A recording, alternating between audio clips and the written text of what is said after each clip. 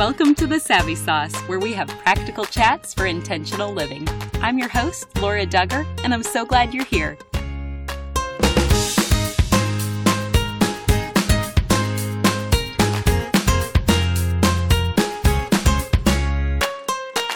Do you love to travel? If so, then let me introduce you to today's sponsor, Dream Seller Travel, a Christian-owned and operated travel agency.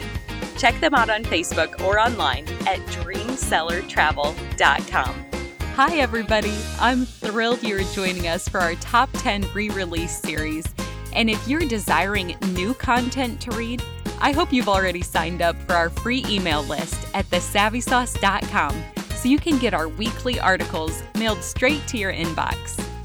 We want to equip you in many ways to live intentionally.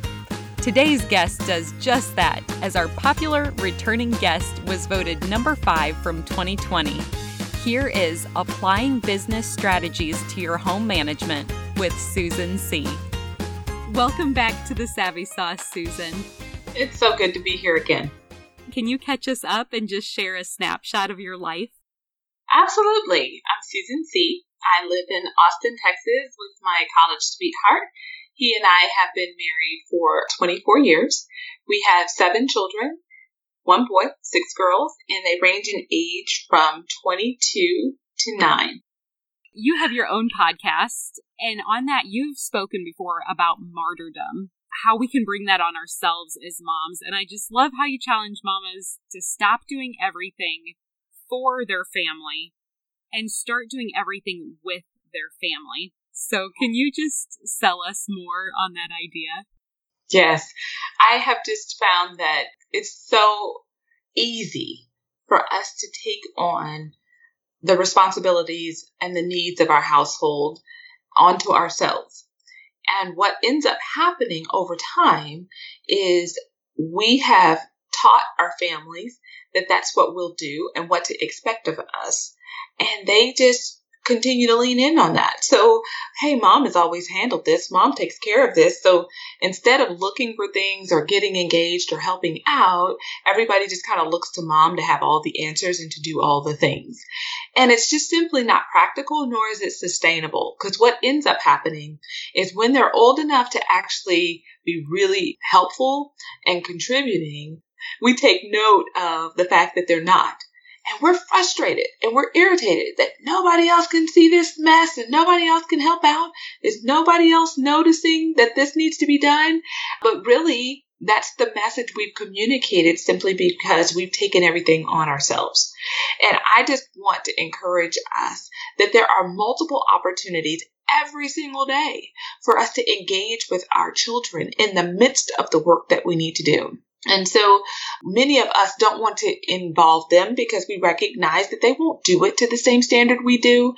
They won't do it in the same way we want it done. And it just won't be as efficient as we'd like it to be because we need to get stuff done. We need to get it done now. And to involve you guys kind of slows me down. But I just want to say, yes, it will do that. It will slow you down. It will make things not efficient. It will mean that it'll be messier and not as neat as you'd like. Maybe not as thorough of a job as you would have done. However, what you are doing is involving your kids in your life, involving your kids in the needs of your family being met, and helping them to feel like they are part of this work and infusing purpose in them so that they can develop skills, develop confidence, and be treated in the family as a dependable member versus someone who's dependent upon everybody to take care of them. That's really helpful. Are there any certain family logistics that have impacted your life in a meaningful way? Mm-hmm. Okay, so one practical that I can give you is every single day meals are going to need to be served, right? It's one of those things that is a challenge for me as a mom. Everybody is always hungry. I don't even know why I ask the question sometimes, like, hey, who's hungry? Because everybody all the time. So if you need to do meals anyway, I would pick one of the children and I would call them my sous chef. And a sous chef in a professional kitchen is the person who comes alongside the head chef, and they make sure that the things are chopped or that they're laid out nearby the stove or wherever the chef is cooking so that they can easily reach over and get whatever they need to keep the cooking process going. And they're not off somewhere trying to find the ingredients that they need and thereby burning or ruining what they were already working on. So I will have one of my kids come in and be my sous chef, and that meant that they were responsible for pulling the things out of the fridge that I need and lining them up beside the stove, pulling out measuring cups and measuring spoons and making sure they're easily available. And then as they became better at that, then I would have them reach in and measure out the rice or measure out the flour. They would begin to scoop out whatever I might need in a recipe and operate the can opener. They just kept progressing as they showed their adeptness at each level. I would just give them more and more responsibility. So before you know it, I would say, okay, I'll cook the chicken and the vegetables. You cook the rice tonight. And then I could say, you cook the rice and the vegetables, I'll cook the chicken. And before long, it's you cook the dishes and I'll be your sous chef. And I am really working myself out of that particular meal. So anytime we're having chicken and rice, I could say, you know how you've been working with me and you know how to do that? And they're like, yeah. I'm like, cool.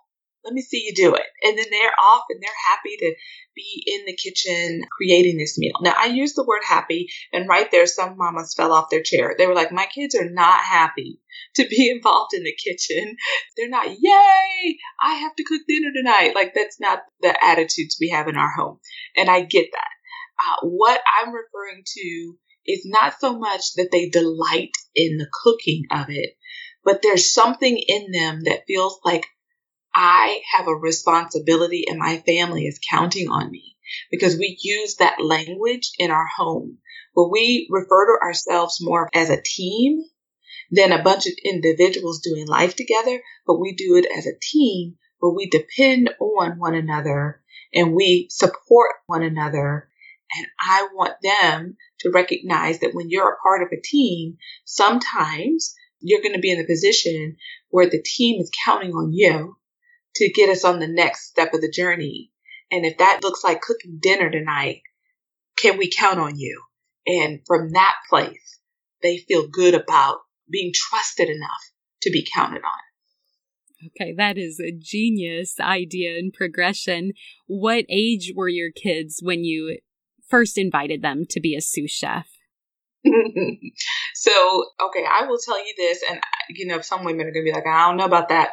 But when they were little and still in the high chair, I would pull the high chair in the kitchen by me, and I would be talking to them about what I'm doing. If I'm doing a frozen corn or something like that, I would put a little frozen corn on their high chair tray, and I'd be talking to them about corn as I'm cooking corn.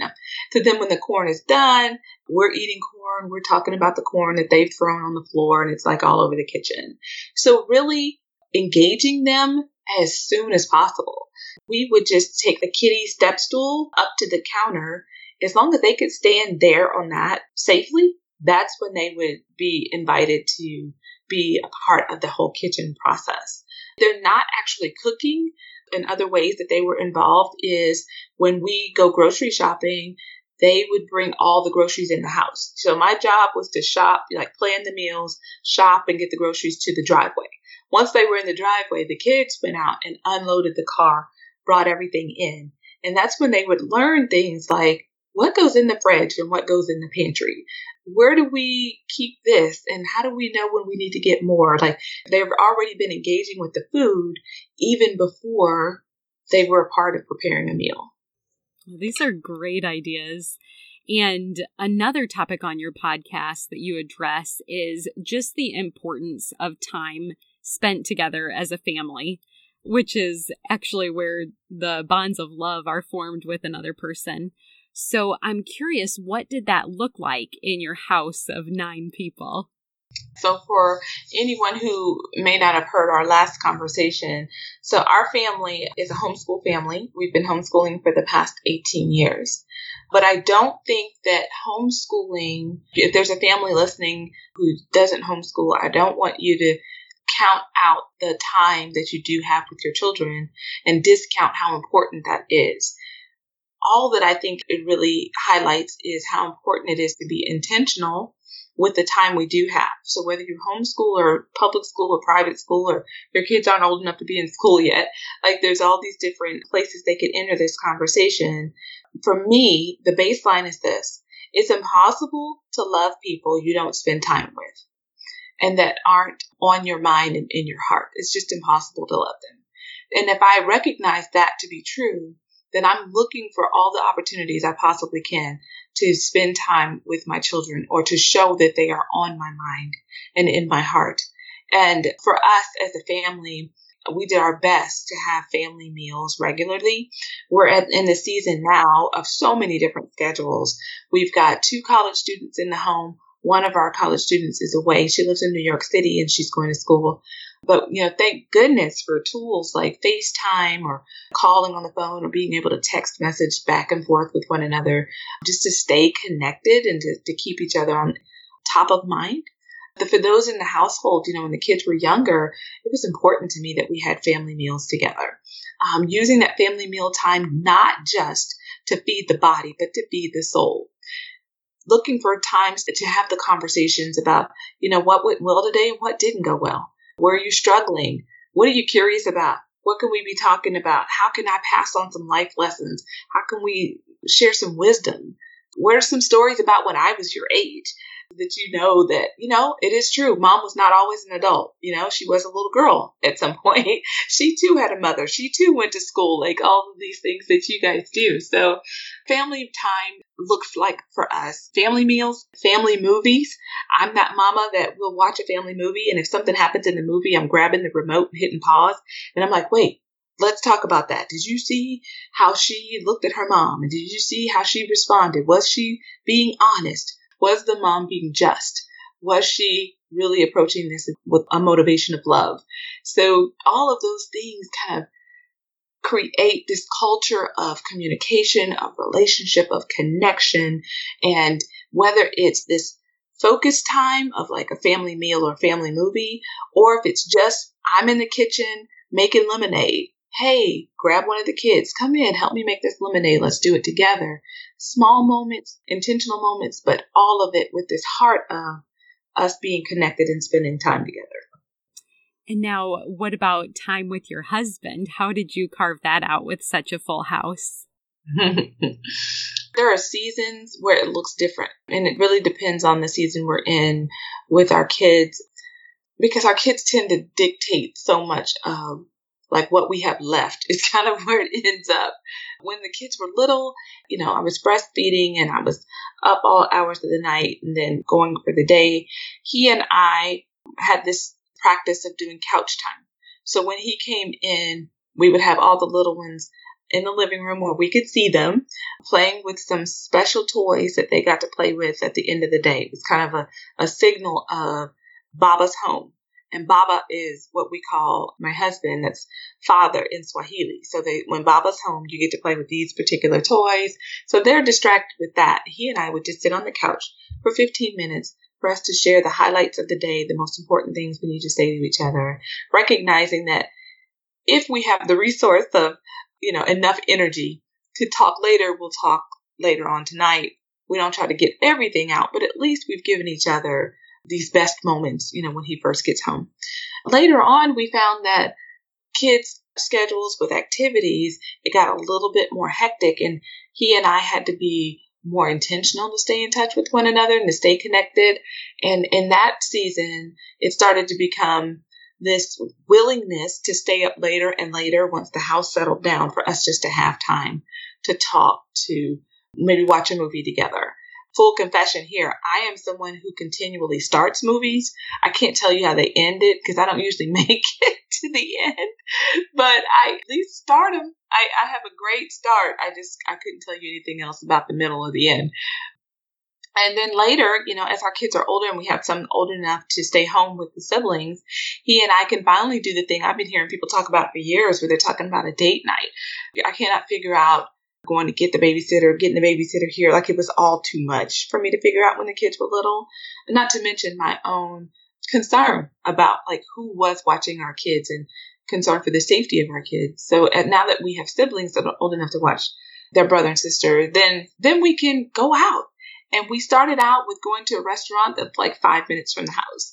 And then we were able to go like 10 to 15 minutes from the house. And now we're at this point where we could just be gone. He and I could go. We love dancing together. So we could go dancing and then grab a quick bite to eat and come back. And it's not a concern because our kids are in a season where we could do that. Oh, that's helpful to hear all the different seasons that you adjusted accordingly. And now a brief message from our sponsor. Do you have a bucket list of travel destinations? Or maybe you have a special event coming up, like a big anniversary, a honeymoon, or even just that first trip to Europe? If so, you need to call Dream Seller Travel. Dream Seller Travel is located in Central Illinois, but works with clients all across the USA. Whether you're wanting to plan a large family get-together someplace tropical, or take a cruise with your family, or maybe you want to explore the history and culture of a European town, regardless of the trip, Dream Seller Travel is there to assist you with your planning needs. From the customized trip design and the ideas through the small details and the preparations before the trip, and even while traveling, Dream Seller Travel is there with you every step along the way, making it seamless and stress-free. Dream Seller Travel can work with your travel plans as you have laid them out, or they will customize a trip for your requests. In most cases, there's absolutely no service fee for this work. That's worth saying again. In most cases, there is absolutely no service fee for this work. Instead of booking online and being the one to deal with your airline schedule changes or the sudden change in country entry requirements, or the hotel that looks beautiful but is really under construction, call a professional. Let them deal with the problems that arise while traveling so you can just enjoy the trip. Dream Seller Travel has been planning dream trips since 2005 to amazing destinations such as Alaska, Italy, Hawaii, Canada, the Caribbean, United Kingdom, Germany, Switzerland, France, South Africa, Iceland, and more. Where do you dream of going? You can reach out to the Dream Seller Travel at 309-696-5890 or check them out online at dreamsellertravel.com. Thanks for your sponsorship. There's something that I just find fascinating that I learned about you. And you've said that your favorite parenting books are the ones in the business section on management. Mm-hmm. So I love that. What are some examples of principles that you've applied from those books? Yes. So let me share how I got there, and then I'll share a few resources. So my husband and I, we're entrepreneurial. We have our own business. And in the midst of trying to grow that business, we recognized that there was so much that we didn't know. We didn't really know how to grow a team, how to hire employees, manage those employees, like all of the details that it takes for a business to be successful. So we were going to conferences and workshops and reading books in an effort to learn these things. And my husband noticed that in the midst of that time of learning for us, I was taking feverish notes. And he was like, wow, my wife is so into this. But what he didn't really understand was that I was so into it because light bulbs were going off in my head of how much information they were providing to the marketplace that also aligned with the needs of managing and running a family. And when I could see the parallels between the two, I felt like I was for the first time being enlightened with information on how to manage our home well. So I was taking those notes, not so much for the success of our business, but for the success of our family. And for me, my perspective is, as women, if we were to go out in the marketplace and get a position as a manager in any field, in any business and industry in the marketplace, one of the first things they would offer us is training. Yet here we are arguably managing the most fundamental organization within our society, which is the family. And we're doing it without training, without being equipped with tools to run and manage our families well. And I thought we could so do things differently. And if I can have a role in being able to create that experience for moms and to share some of the tools that I've learned over the years with women, that is my delight and my pleasure. And the things that get me up in the morning and keep me up at night is figuring out ways to really equip and resource other women with this perspective shift. Because, businesses continually, year upon year, are investing millions and millions of dollars in trying to understand how to create a team, how to communicate a vision, how to align the actions they take in the business with the core values of the organization, and how to ensure that all of their team members understand each one of those and are also committed to seeing those things happen. And I figure if that ain't family, I don't know what, because I definitely feel like there's a vision that my husband and I have for our household. And we have core values in our family, and we're trying to communicate that vision and the core values to our family members so that they understand the purposes behind the things that we're doing, and that we do have a direction we're trying to head, and we're not doing these things random, and we're just not just making it up. We're trying our hardest and making mistakes, but this is a part of the learning and becoming better at being intentional. But it's not because we just want to be hard or we just want to be difficult. It's more of we have a goal in mind and we want to achieve it. Well, and before we dive further then, I'd love to hear more about the mission statements and core values. But first, what are some of those resources that you found really helpful, or even books that you're reading right now?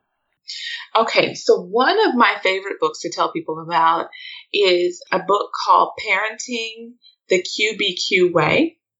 I cannot think of the author's name. He wrote this book using a lot of business principles, but it's basically the question behind the question, where you're teaching your children how to be way more accountable for their actions. And it's just a beautiful book, but it's a doable read. So I highly recommend that book. And then there's typical business books, like if you went to like the Harvard Business School top 100 books that they recommend, which is one of those things that I'll do. And I'll just look through the list for books that catch my eye. All I'm just going to encourage is when you're reading those books and they mention team, insert the word family. When they mention manager, insert the word parent. And just look for ways that your perspective begins to shift as you're reading this management book. Now, there are going to be things that don't align. In business, it's all about profit. They use profit as a marker for success. And of course, in our families, we're not looking at numbers and sales and profit as the markers for how are we doing. We're looking more at what the marketplace would call soft skills. We're looking at the relationships, the connections, the understanding, the commitment, the depth of resilience within our families. These are things that we would be able to check in on. And you could create your own markers for that. Connection. You could just say, how often have we had dinner together this week? We only had them one time this week when our goal is 3 times a week, or our goal is 7 times a week and we only did it twice. Okay, then we can see that we're lacking in connection here. And here's a measurable way for us to gauge how we're doing. Those are great resources, and we'll definitely link to those in our show notes. But going back to what you had mentioned earlier, that businesses often come up with mission statements and core values, but you said families are more reluctant. So how can we come up with one for our family? I have found that so many women are excited about this idea because I frame core values as a way to simplify the conversation you're having with your children. You see, I grew up in a household where we had a lot of house rules. Like, we don't run in the house, we don't bounce ball in the house, we don't slam doors, we don't answer the door, friends can't come over when mom's not home, like all these rules. And so I started out initially having a lot of house rules here because that's all I knew. Once I was introduced to the concept of having core values, I found that core values was a simple way for me to communicate the same thing. In the midst of that, I found that it didn't feel like the rules were so random. So one of the things I experienced is my parents would do things according to how old you are. When you're 12, you can watch this movie or you can stay up till this hour. But then they would say, well, yeah, Susan, I know that we said that you could go play at your friend's house overnight, but because you're a girl, you can't do that. But your brother, he could do it when he was 12, but you have to be 14 or whatever. And I just felt like, this is so random. Like, what are my parents doing? Like, what is happening?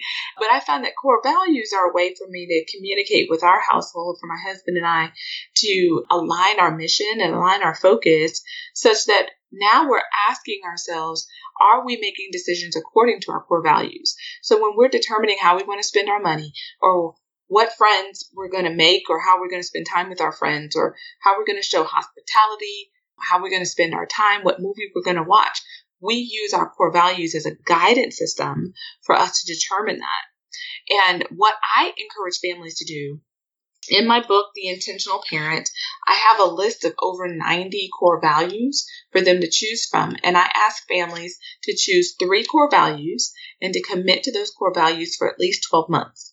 At the end of those 12 months, reassess and determine, are these core values working for us? Do we like these? Do we feel like this is really helping us go in the direction we want to go? Are we feeling more intentional and on purpose with these? Or are they not really connecting with us in the way we need to really pull us forward and inspire us to greatness? For us, our core values, our 3, are love, faith, and respect. And when we find that we are operating within those core values, our family is more connected to purpose. But when we are off, it's usually because we're not living true to one of those core values in the direction and the decisions that we're making. And it's an easy way for us to check back in and see how can we change up what we're doing to be more in line with our core values. And then we're all headed back in the right direction. Do you have a current family mission statement?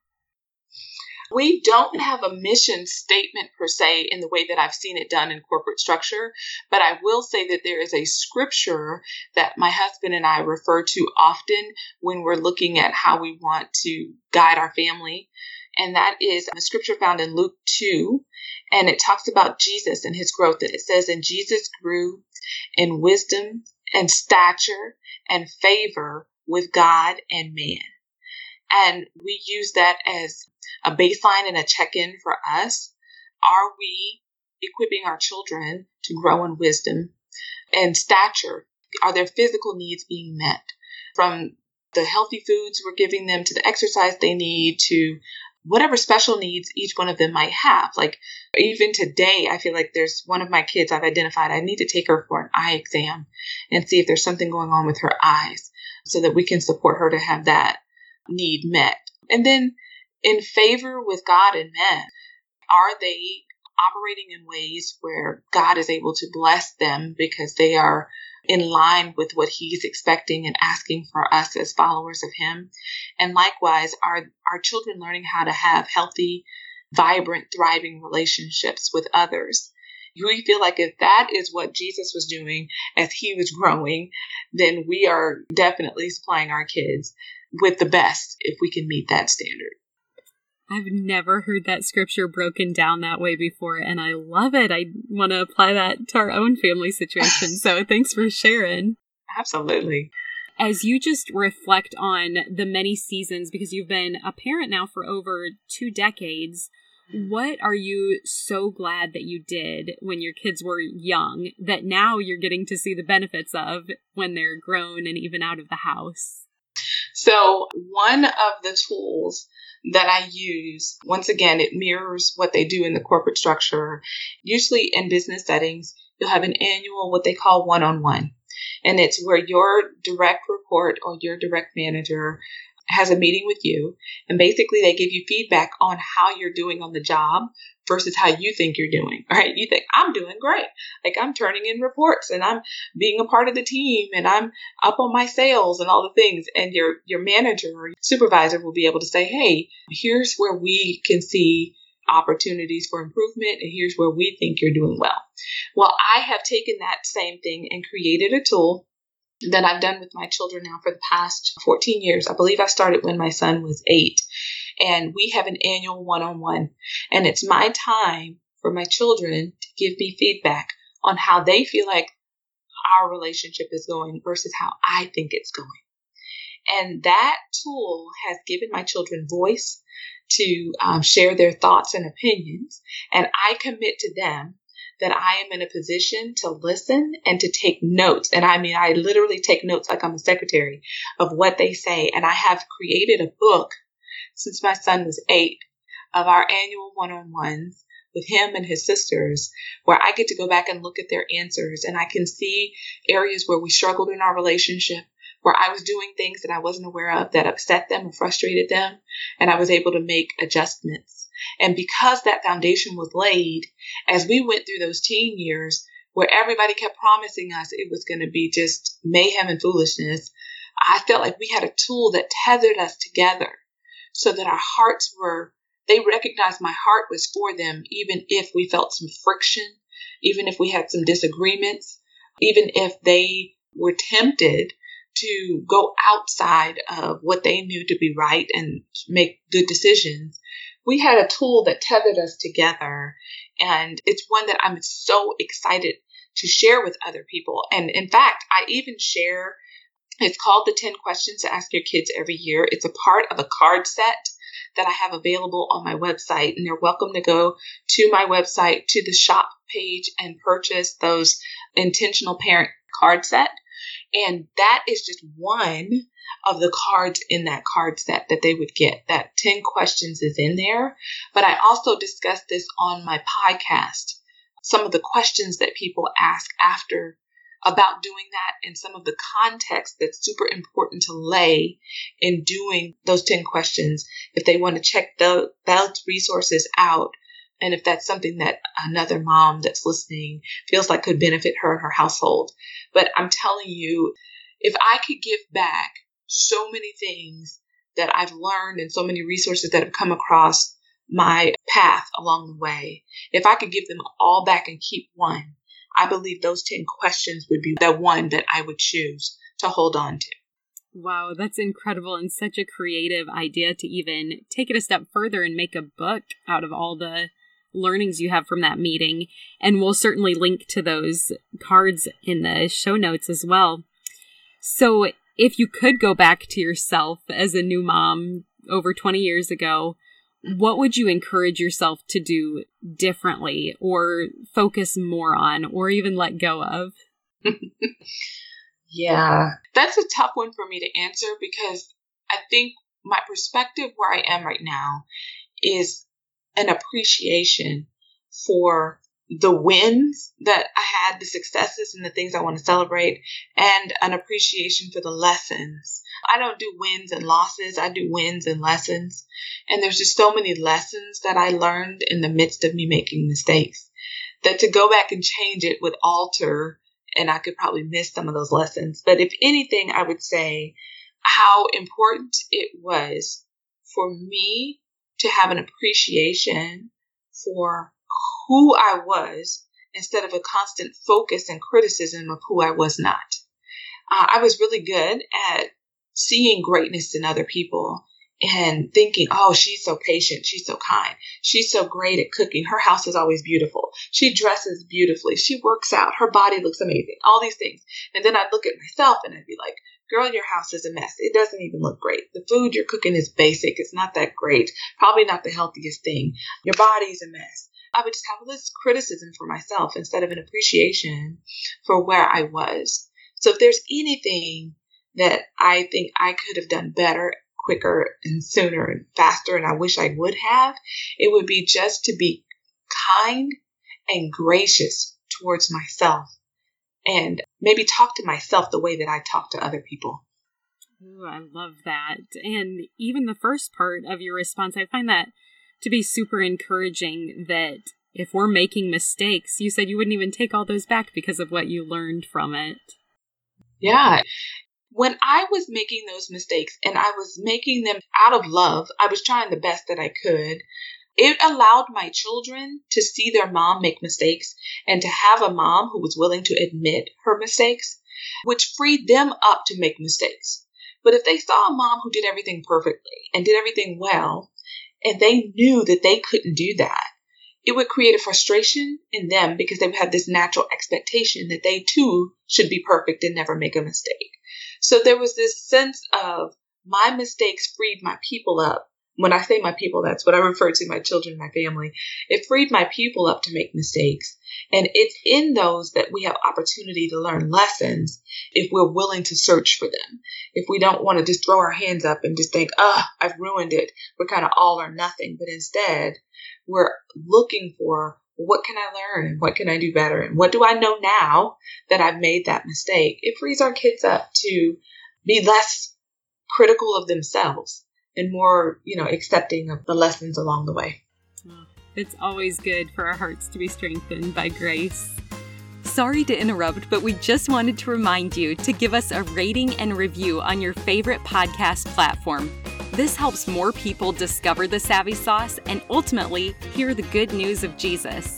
Thanks for partnering with us. We truly have the kindest and most helpful listeners. So you've even said on the previous podcast that you have experienced that sandwich part of life where you were both caring for your children in your own home and then caring for your aging parents at the same time. So how are you coping, and how would you encourage others to walk this well while avoiding burnout?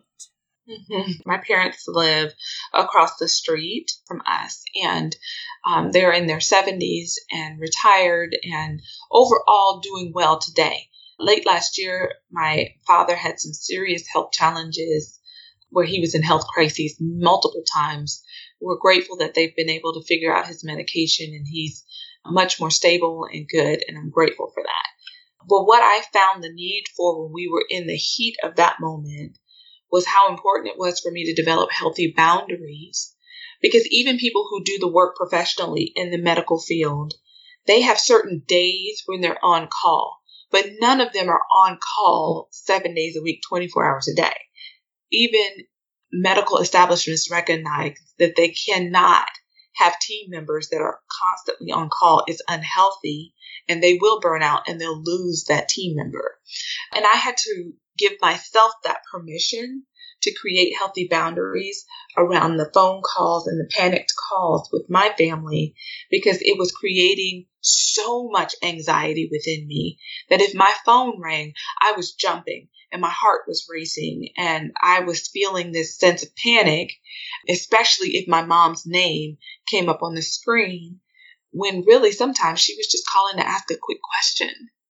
I recognized this is not sustainable here. This won't work. So healthy boundaries became important. Giving myself a break, meaning like physically leaving, going for a walk, or getting in the car and going and meeting up with a friend, getting away from the normalcy of the everyday. All of those things become important ways in which I cope. All right, now I'm also a big Netflix fan. I love to watch international or foreign dramas where you got to read the screen, because it's in another language. Like, that is me. I like hang out on that. Those are like my treats to myself, my late night binge watching. It's just one of those ways that I decompress.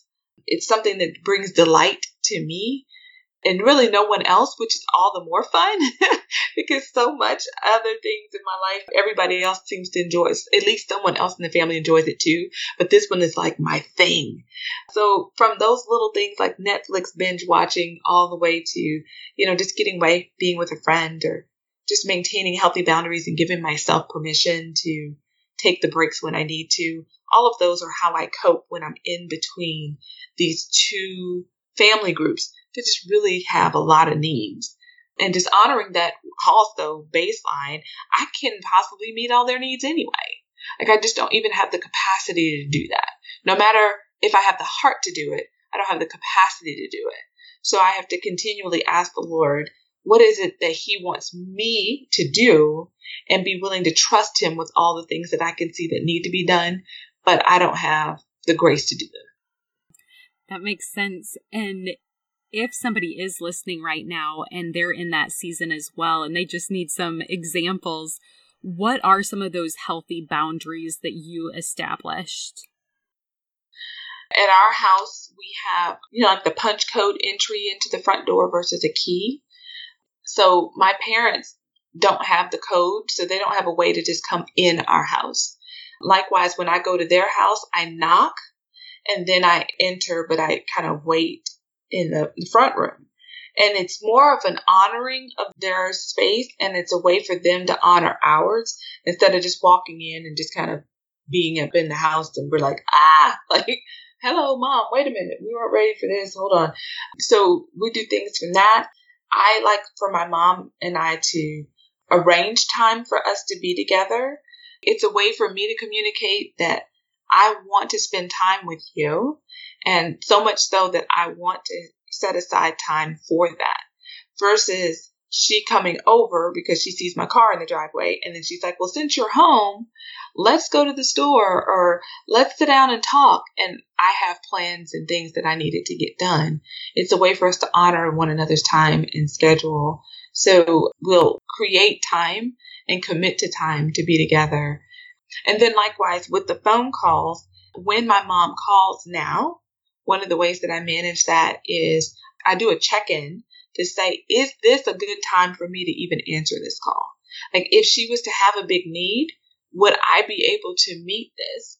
Because if I'm not fully available, the best thing I could do is not answer that phone call so that she will call someone who can assist her instead of me answering it just to be in this like, oh, mom, I can't do this right now.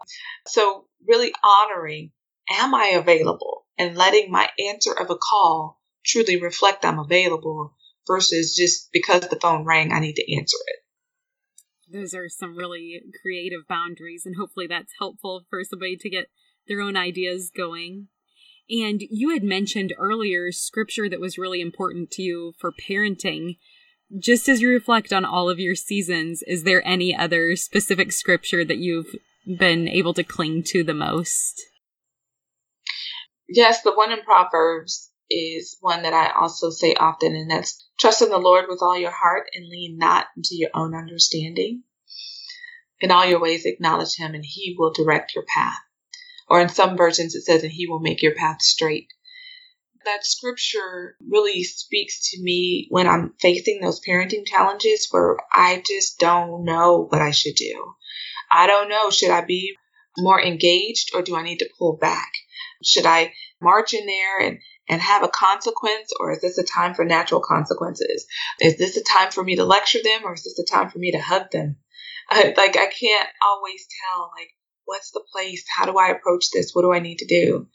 And so when I recognize that ultimately my work is in my relationship with the Lord and trusting him in this, then I feel like I'm more at peace with the day-to-day decisions and the things that I do, because it's all under this covering of his grace and his mercy in the way that he'll lead us and direct us and correct us, because he's corrected me in many ways and many times. I definitely shared a couple of those incidences in our former conversation.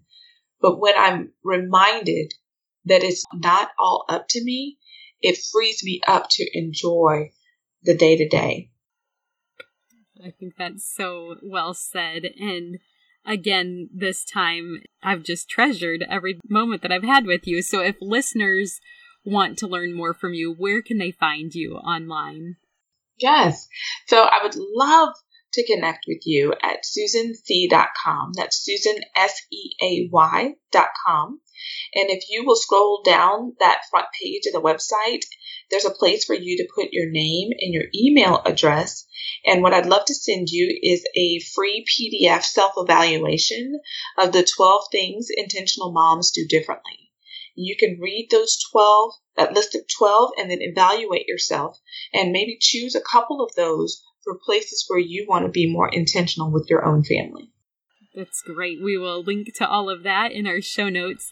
And Susan, you probably remember from last time, but we are called the Savvy Sauce because savvy is synonymous with practical knowledge or discernment.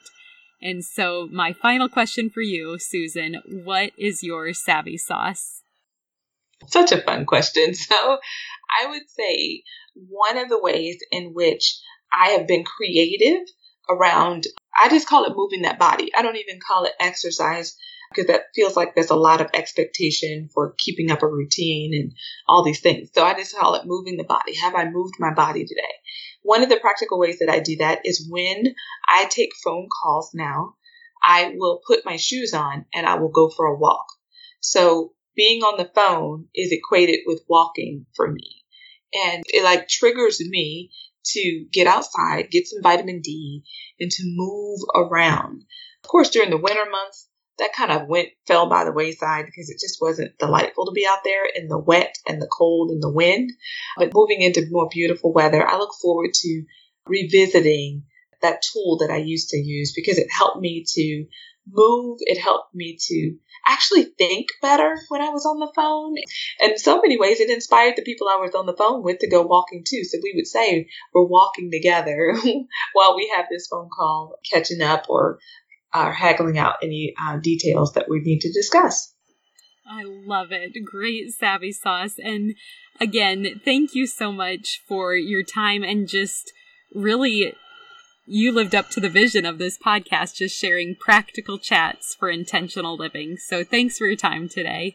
I've loved it. Thanks so much. One more thing before you go. Have you heard the term gospel before? It simply means good news, and I want to share the best news with you. But it starts with the bad news. Every single one of us were born sinners, and God is perfect and holy, so he cannot be in the presence of sin. Therefore, we're separated from him. This means there's absolutely no chance we can make it to heaven on our own. So for you and for me, it means we deserve death, and we can never pay back the sacrifice we owe to be saved. We need a Savior. But God loved us so much, he made a way for his only Son to willingly die in our place as the perfect substitute. This gives us hope of life forever in right relationship with him. That is good news.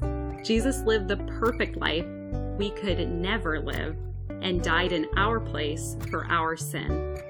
This was God's plan to make a way to reconcile with us so that God can look at us and see Jesus. We can be covered and justified through the work Jesus finished, if we choose to receive what he has done for us. Romans 10:9 says that if you confess with your mouth Jesus is Lord and believe in your heart that God raised him from the dead, you will be saved. So would you pray with me now? Heavenly Father, thank you for sending Jesus to take our place. I pray someone today, right now, is touched and chooses to turn their life over to you. Will you clearly guide them and help them take their next step in faith to declare you as Lord of their life? We trust you to work and change the lives now for eternity. In Jesus' name we pray. Amen. If you prayed that prayer, you are declaring him for me, so me for him. You get the opportunity to live your life for him. At this podcast, we are called Savvy for a reason. We want to give you practical tools to implement the knowledge you have learned. So you ready to get started? First, tell someone. Say it out loud. Get a Bible. The first day I made this decision, my parents took me to Barnes & Noble to get the Quest NIV Bible, and I love it. Start by reading the book of John. Get connected locally, which basically means just tell someone who is part of the church in your community that you made a decision to follow Christ. I'm assuming they will be thrilled to talk with you about further steps, such as going to church and getting connected to other believers to encourage you. We want to celebrate with you too, so feel free to leave a comment for us if you made a decision for Christ. We also have show notes included where you can read scripture that describes this process. Finally, be encouraged. Luke 15:10 says, "In the same way I tell you, there is rejoicing in the presence of the angels of God over one sinner who repents." The heavens are praising with you for your decision today. If you've already received this good news, I pray that you have someone else to share it with today. You are loved, and I look forward to meeting you here next time.